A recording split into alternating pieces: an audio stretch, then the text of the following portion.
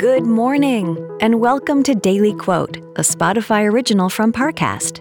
I'm Kate Leonard. Today's quote is from beloved Italian author Elena Ferrante. She wrote, "A relationship between friends has the richness, the complexity, the contradictions, the inconsistencies of love." Next, we'll explore how this quote can inspire your day.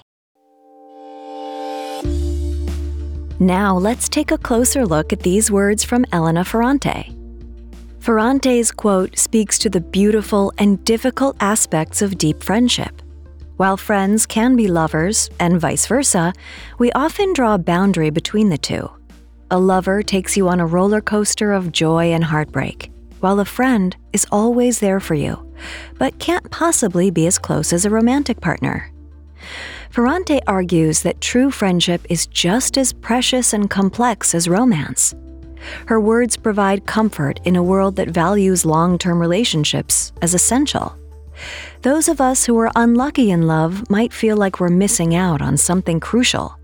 But Ferrante insists that friends can be just as fulfilling as lovers if our ties are strong enough. As you go about your day, remember to treat your friends with the same care that you bring to your romances.